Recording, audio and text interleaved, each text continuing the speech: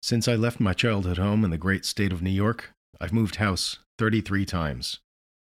That's a lot, but I'm not special. It's a common story now. People can't afford to stay put because rents go up and wages stay the same. When I moved to Glasgow, I sincerely hoped, beyond both hope and reason, that I'd left my moving days behind me. It's kind of tough feeling like the only home you've got is the travel sized piece you took with you. My partner and I eventually found a flat in Shawlands, settled in, and made plans the way you would if you fully expected not to move again for the foreseeable future. It was foolish in retrospect. After 3.5 years in that flat, the landlord sent us an official notice of rent increase, a 21% rise. We pleaded with him, reasoned with him, implored him, even argued. I can't be expected to stand still while the market moves on, he wrote. The anonymous brains at the first-tier tribunal, tasked with protecting tenants, evidently agreed. Not only did we have to move out, but the landlord also connived to keep our deposit. Because all this happened in the midst of a housing crisis, it looked for a minute there like we might actually have nowhere to go. It wouldn't be the first time in my life, but it's hard to serve couches when you're already hauling one around. Lucky for us, some friends were leaving their flat in Govan Hill, where we've worked and hung out for years, so we took it over. Now, here we are. Maybe 33rd time's a charm.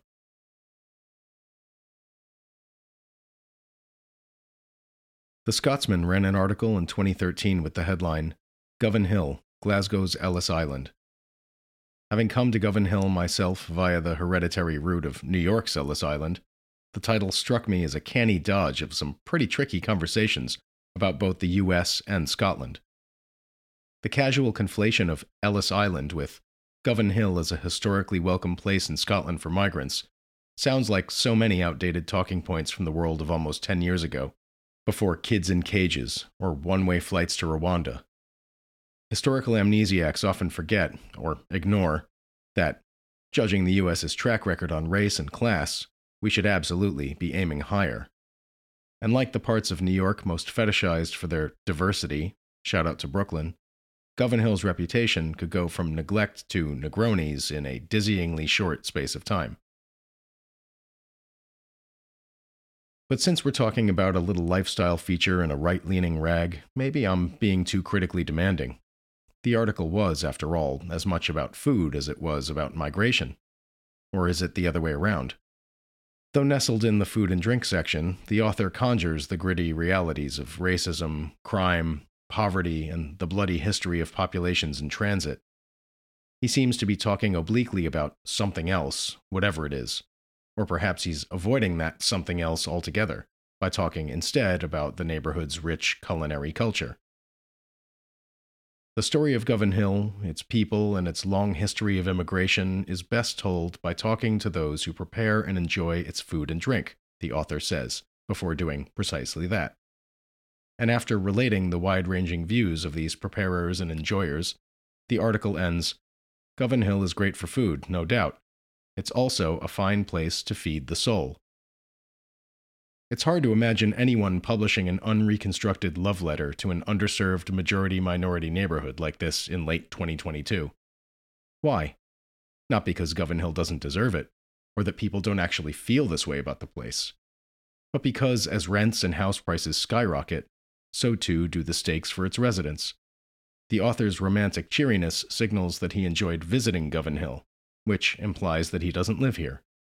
This kind of flaneur journalism, praising the exotic beauty of the city's larder from arm's length, reads today like the threat of property developers pricing us out of it. If you're going to write about a place, as I'm currently trying to do, where over a century of cultural fermentation may well be sterilized by a few dozen landlords in a handful of years, it's worth remembering that living communities must be the subject, as well as the object, of history.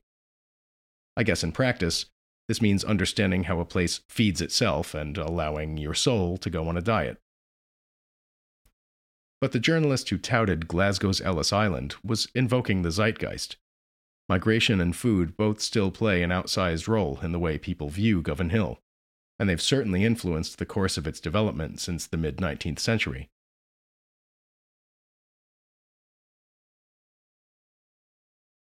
Govan Hill was founded as a company village for workers at the now long-gone collieries and coal-bearing wagon paths extending from Allison Street all the way to the River Clyde.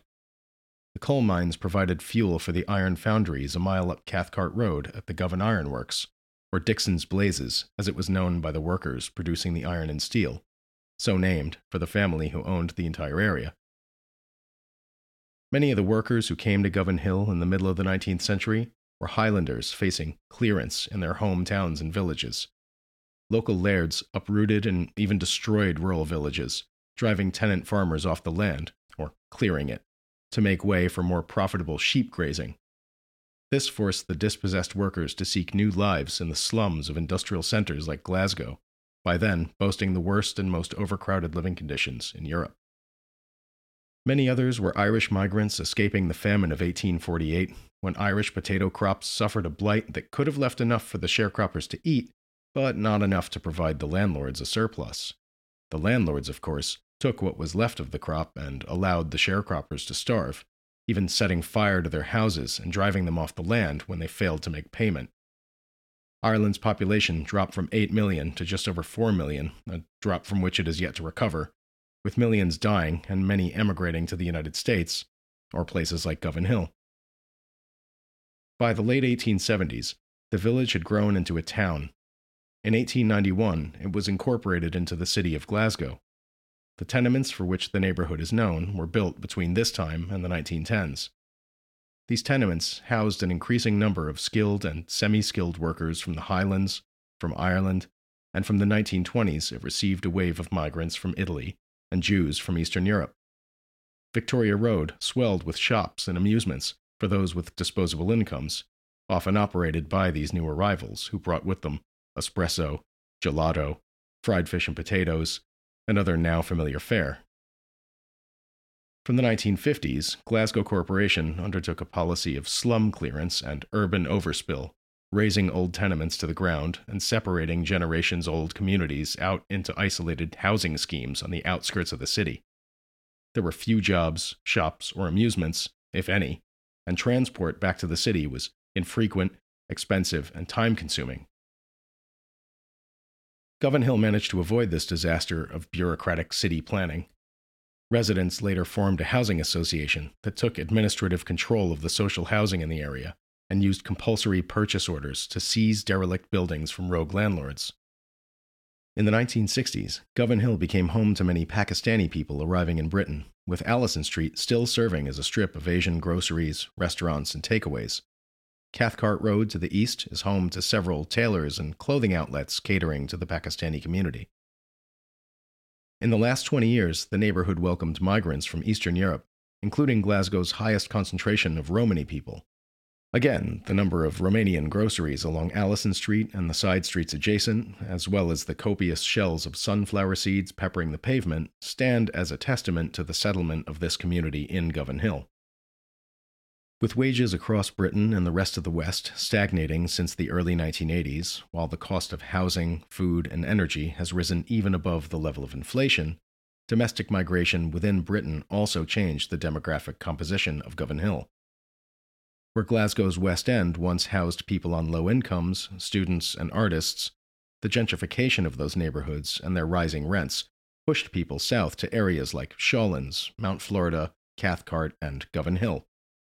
Edinburgh also witnessed the highest rent increases in Scotland over the last 10 years, with average rents peaking well above £1,000 per month, long before Glasgow recently crossed that milestone. With rents nationwide shooting up by over 33% in the last decade, people from across Scotland come to the South Side because of its relative affordability, while visitors come to eat and drink.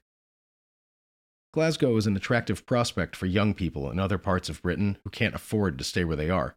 Cities like London, Bristol, and Manchester, where the gap between the rate of pay and the cost of living continues to grow into a yawning chasm. And in Ireland, where rents in cities like Dublin are amongst the highest of anywhere in Europe, young people have viewed Glasgow as a good option for living in a reasonably sized English-speaking city with opportunities for a decent work-life balance. But the downward pressure on living standards in the rest of the UK and Ireland are taking their toll on Glasgow too, and especially on already underserved areas like Govan Hill. So, with this influx of mostly young and often downwardly mobile people who can't afford to buy their own homes or stay in the towns and cities where they come from, the businesses that cater to them, cafes, brunch restaurants, bars, and groceries, soon followed. Some people call this process gentrification, and sometimes they're correct. Though we need to be clear and distinguish between a neighborhood simply changing, which is inevitable, from a neighborhood being gentrified, which is not. People move into a neighborhood from other places, often out of pure necessity, and the neighborhood accommodates them without displacing anyone. A variety of communities have settled in Govan Hill over decades, and the area is now home to all of them. The migratory patchwork gives Govan Hill its distinctive character.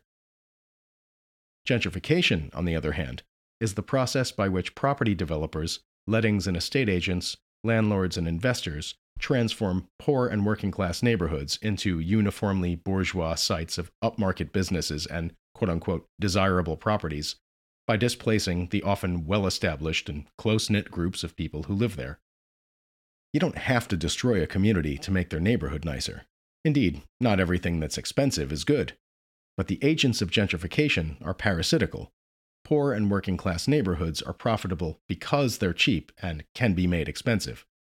Clearing unwanted people out of these areas earmarked for development is a key step in the process. You can't gentrify a desolated industrial district where no one lives because no one actually wants to live there. In fact, even not-for-profit public development projects aimed at underserved neighborhoods can be grist to the gentrifier's mill.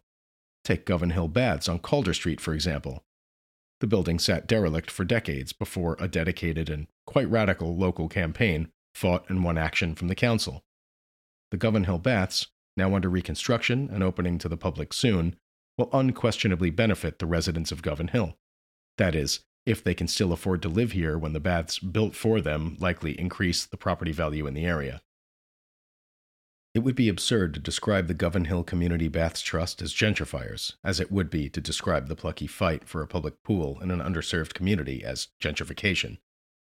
But even these laudable community victories can be exploited by landlords and property developers as public subsidies that raise the value of their investment and ultimately cater only to the rich, a kind of fattening for the slaughter. Govan Hill is undoubtedly being subjected to gentrification.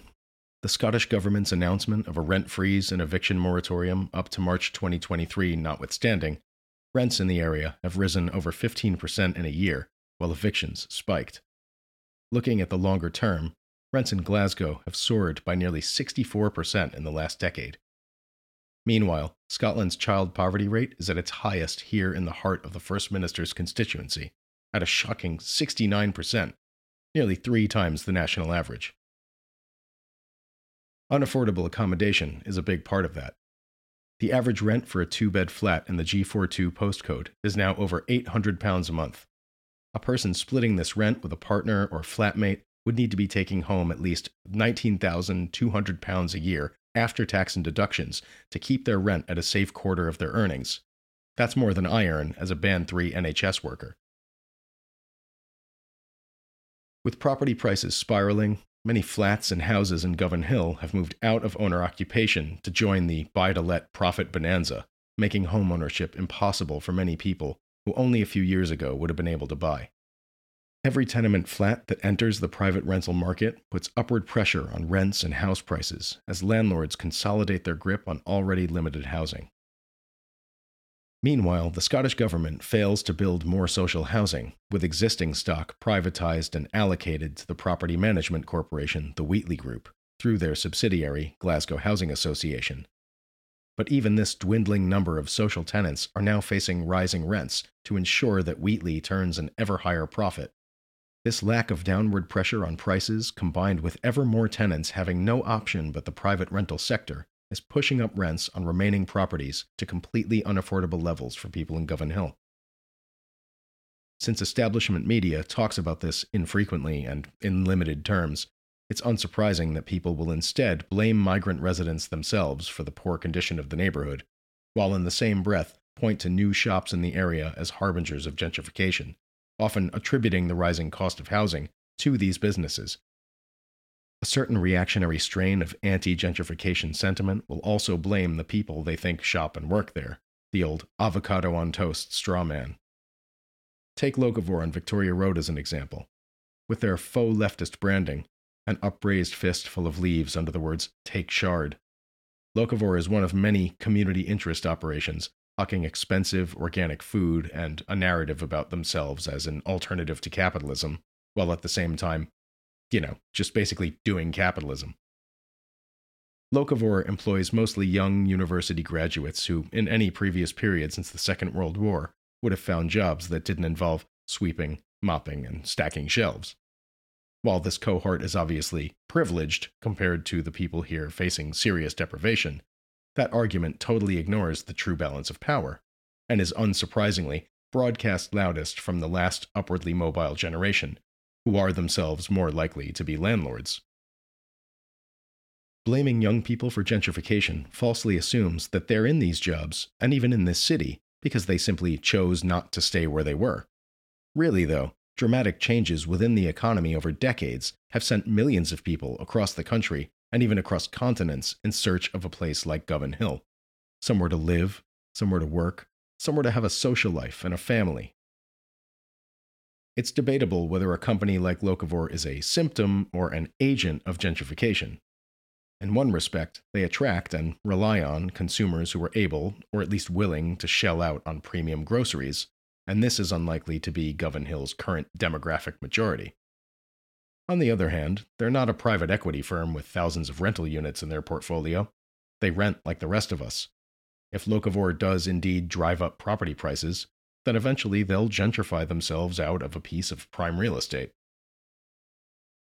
Govan Hill's problem is not the number of brunch spots in one square block, but the class cleansing of urban areas happening across wealthy Western countries. If you can afford your groceries, you probably don't care what the yuppies are up to. The Govan Hill Community Baths Trust seemed to understand the stakes here, opening the People's Pantry in 2020, where membership is a few pounds a week and gets you a basket of groceries worth the cost of a single Locavore chicken. Of course, the waiting list to join is currently around 1 year. But the question of whether shops like Locavore contribute to gentrification, or whether charities like the People's Pantry can alleviate it, misses the point, I think. It ignores the everyday volatility of life under capitalism for people who are not its subjects, but its objects. The market's shifting winds that set people in motion to and from places like Govan Hill also wear away the living standards of longtime residents and recent arrivals alike, which has led to the current upsurge in industrial actions. Workers from the railway, the post office, city council workers, including the guys picking up the rubbish, and perhaps soon NHS Scotland, are all going on strike to fight for pay that actually meets the cost of living. Hell, even Locavore workers are unionizing. At the same time, tenants' unions like Living Rent are campaigning and door-knocking to build tenant power street by street. There's no doubt that had Living Rent and others not piled pressure on the Scottish government to take action on tenant protection since 2014, the recent rent freeze and eviction moratorium would have been unthinkable. And it's no coincidence that at every picket, from the cleansing workers at Polmadie Recycling Centre to the posties at the depot on Victoria Road, you'll see Living Rent members flying the green banner in solidarity with the strikes. Being crushed by soaring rents is substantially the same problem as being crushed by low pay. Tenants and workers, old townies and blow-ins, employed in a traditional blue-collar industry or flogging organic vegetables, or not employed at all, the thing we have in common is the drive to live well and not alone, balanced against the rising cost of food, fuel, and shelter. Some move on, many more arrive. And as we make the place ours, calling dibs in whatever language, dressing our nests and stoking our fires, investors and developers speculate on the very qualities that make this neighborhood home. While the SNP and the Scottish Greens make mealy-mouthed promises of rent controls in 2025, landlords prepare by jacking up rents. If the current rent freeze ends in March next year as planned, before these rent controls are due to take effect, the baying dogs of private property will pounce. It's hard to imagine where there is left to go. As tenants, as much as workers, the only way to even stand still is to fight together.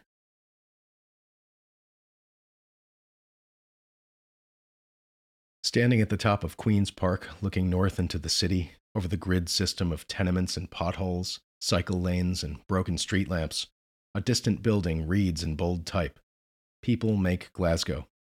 It's a funny one, because the phrase is true in a shallow sense. But what do these platitudes really tell us? People also make satellites and rocket ships, and morning rolls, and tenants' lager, and buildings, and books, and statues, and signposts, and iPhones, and guitars, and medicine, and freighters, and lorries, and laser-guided missiles, and prosthetic limbs, and Kalashnikovs, and Bentleys, and chow mein, and super yachts, and Amazon fulfillment centers. People make them all right, but do they get to keep them?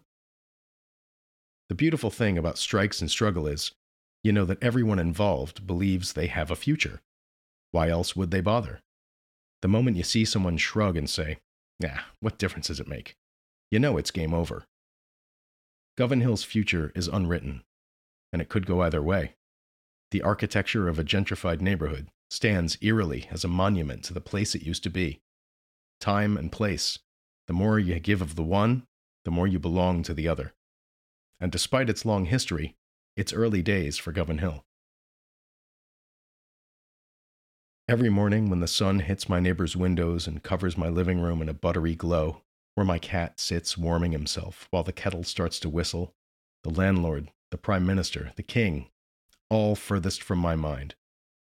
My partner is pregnant with our first child, and I look at the schoolyard out my back window, the sound of the bell and kids arriving, screaming and running, parents at the gate waving goodbye. I wonder about my son, what part of Gov Hill he'll want to keep, and what part of him belongs to it, how many Romany words he'll learn and maybe teach me, this person who I haven't met yet, but whose life is so intertwined with mine.